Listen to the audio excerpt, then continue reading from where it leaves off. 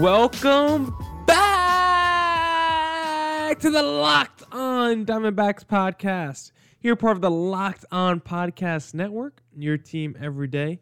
You're listening to Miller Thomas, the always wonderful host of this podcast.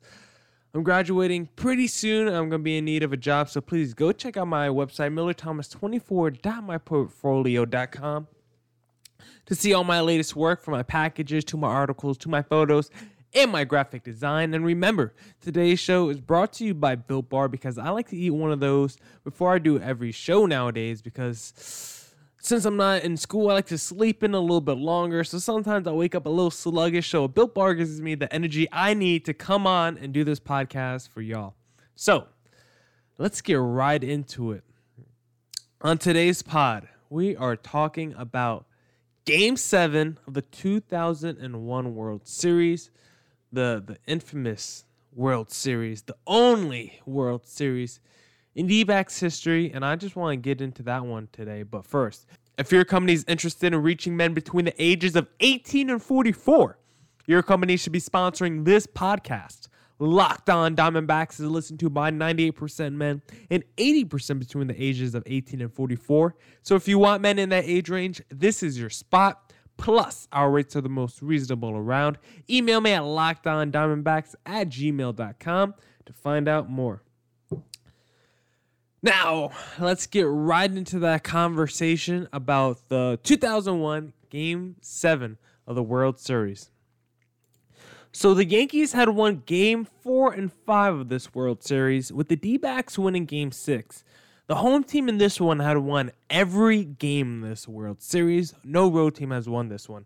Just like in the series with Minnesota and St. Louis back in 87 and in 91 between Minnesota and Atlanta, every home team was winning the playoff games in this series. But this time, in Game 7, the D-backs were back, home in the desert, back in Chase Field, and they were ready to make some noise and possibly take home their first World Series. And they would have been the fastest team to do it, because they were an expansion team, so they were only in their third season still of being in the major leagues, and they were already in the World Series, so they would have been the fastest team to win the World Series in the majors. And if you actually want to know a fun fact, the Yankees franchise is actually even older than the state of Arizona, just for some context that I found very interesting.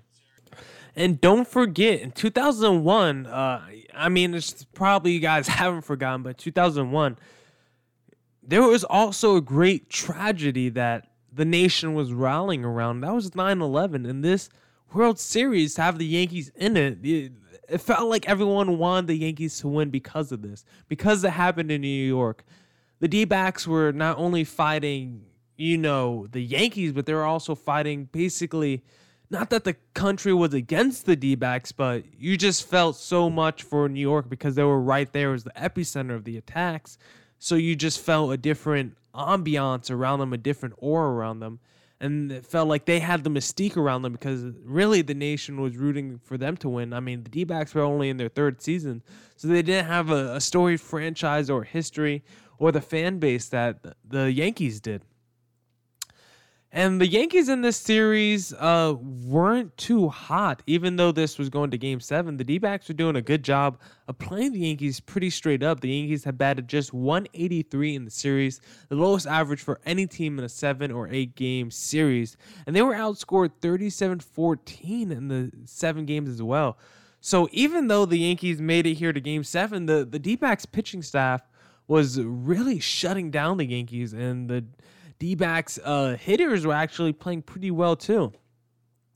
For Clemens, it was his 6th career World Series start, the first time he had to pick up a bat in the postseason since Game 6 of the 1986 World Series, when he played for Boston against the Mets. But Clemens was pretty good in this one. He had a pretty good outing. Clemens only gave up 1 run over 6 1/3 innings pitched before he gave it over to Mike Stanton, and Arizona decided to break this game out in the 6th. This was a 0-0 game heading into the 6th, but with Steve Finley coming up to bat, he singled to open the 6th inning, and Batista smacked the first pitch from Clemens to the wall in center for a double. Finley scored, but Batista got greedy and was thrown out on an 8-6-5 relay. So now the D-backs were up 1-0 in this. The Yankees came back and quickly scored off Curt Schilling, who had a pretty good day. He gave up 6 hits and 2 earned runs over 7 innings.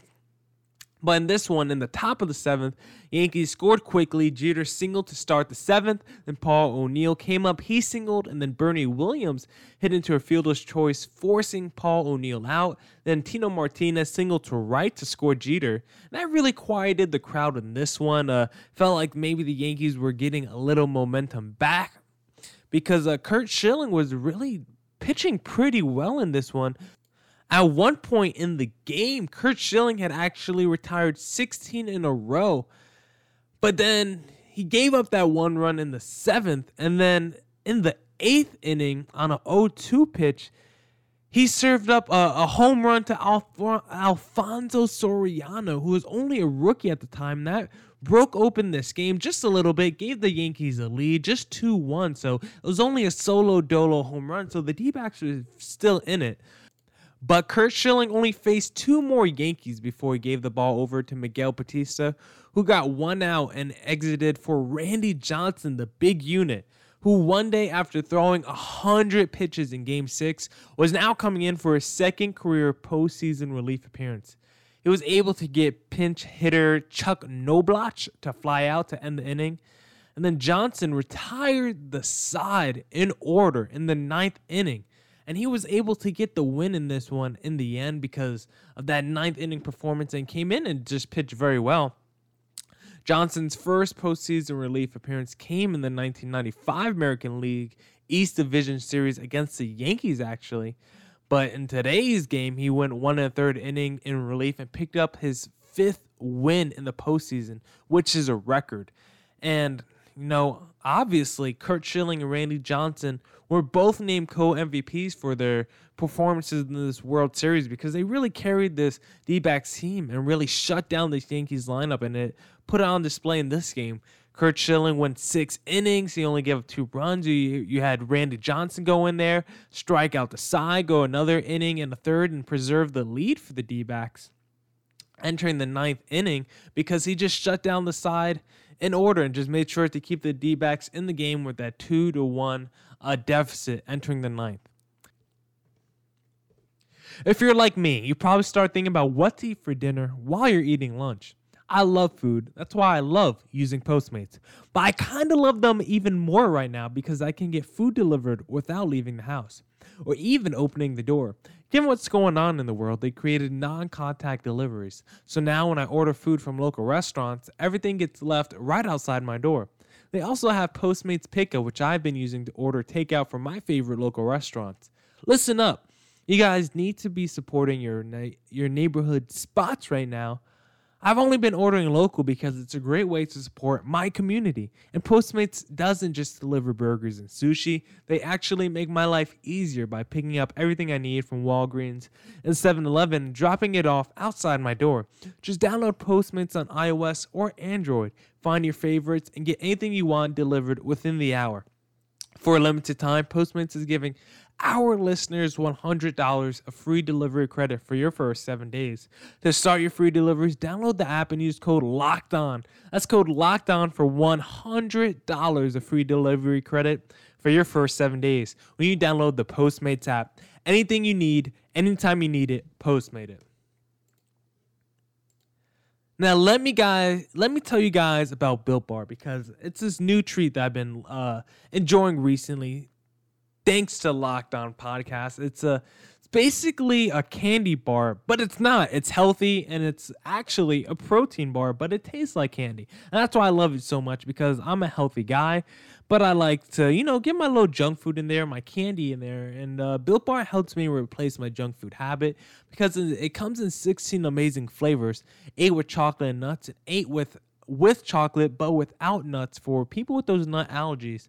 The bars are covered in 100% chocolate and soft and easy to chew. And I love them because they are healthy. Built Bar is great for the health-conscious guy like me or you. It helps you lose or maintain weight while indulging in a delicious treat.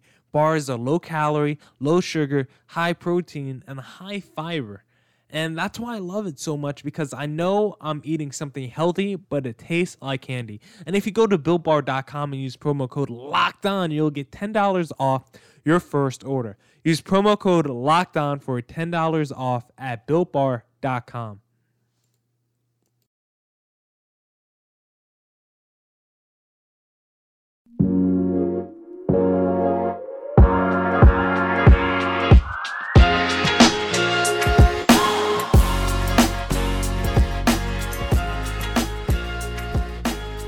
So now, you got the D-backs trailing in the ninth, and Mark Grace singled to lead off against Mariano Rivera. You know, Mariano Rivera, the best closer we've ever seen by far. It's not even a discussion who is.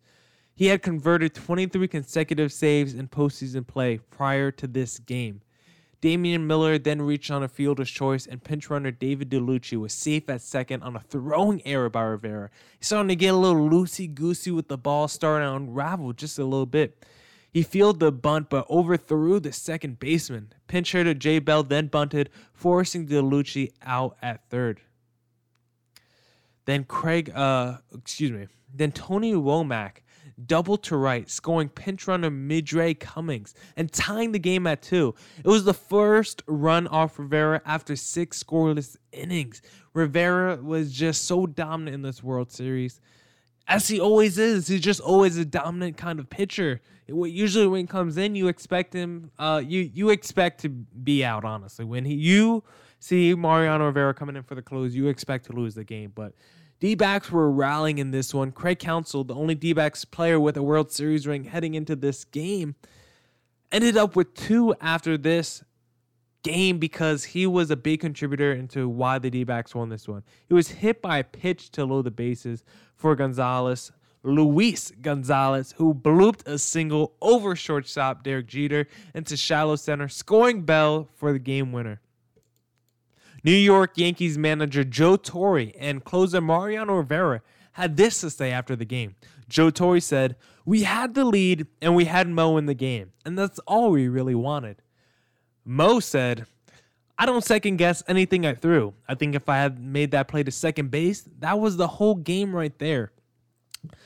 So Joe Torre was happy to have Mo in the game. He's the best closer in baseball. Why would he not? And Mariano Rivera, felt like he had the game in hand. He felt like he honestly choked it away.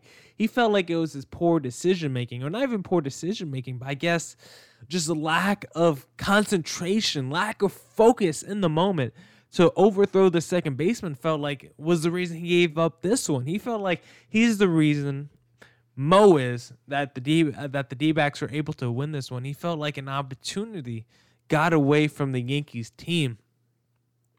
And this World Series had a little bit of everything in it. It was quite the World Series because, like I said, it was the first time in a World Series. It was the first time that a team has won the World Series so quickly in their franchise history, only the 3rd season for the D-backs. And the D-backs became the first team in the World Series history to enter the bottom of the 9th inning, trailing in a Game 7, and then to rally to win before the game went to extra innings. D-backs manager Bob Brenly had this to say. It had a little bit of everything. It had great pitching, had some of the most ungodly, timely hitting you're ever going to see in your life. We had offensive explosions. We've had great defense. We've had shoddy defense. I think people are surprised that this series has gone the way it has, but I can't wait to sit back and watch the tapes myself.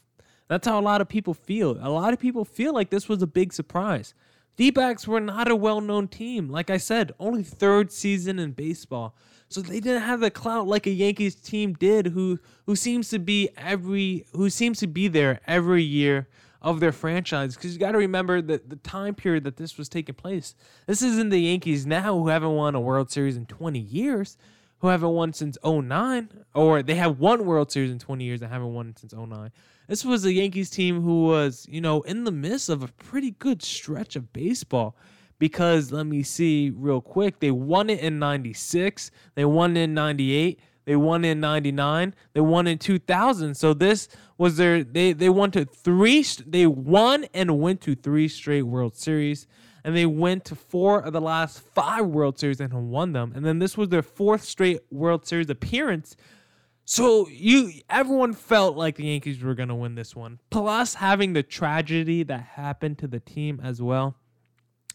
Everyone just wanted to see the team win, and the Yankees had the players to do it. It wasn't like, oh, they were just it wasn't like they were the Nationals who got there as the wild card team and then happened to have a tragedy, so that's why people wanted them to win. No, they also had great players on this team. You had Jorge Posada, 277 average, 22 bombs. You had Tino Martinez, who was a stud this year. You had Alfonso Soriano, who was pretty great as a rookie already, 18 bombs, 43 stolen bases. You had Derek Jeter, who is, of course, the captain. You just had players all around. Bernie Williams putting in work as well. Had Paul O'Neill, David Justice, a lot of great players on this team. A lot of people thought this team was going to win it all. You look at the pitching staff, Mike Messina as the ace. You had a Roger Clemens, who is still dealing at age 38. Andy Pettit, 29. This team was just stacked everywhere. Mariano Rivera as a closer. There was no reason why this team shouldn't have won. It was a team of all-stars going against a team of Rugrats who, outside Luis Gonzalez, the D-backs didn't have too many great offensive players.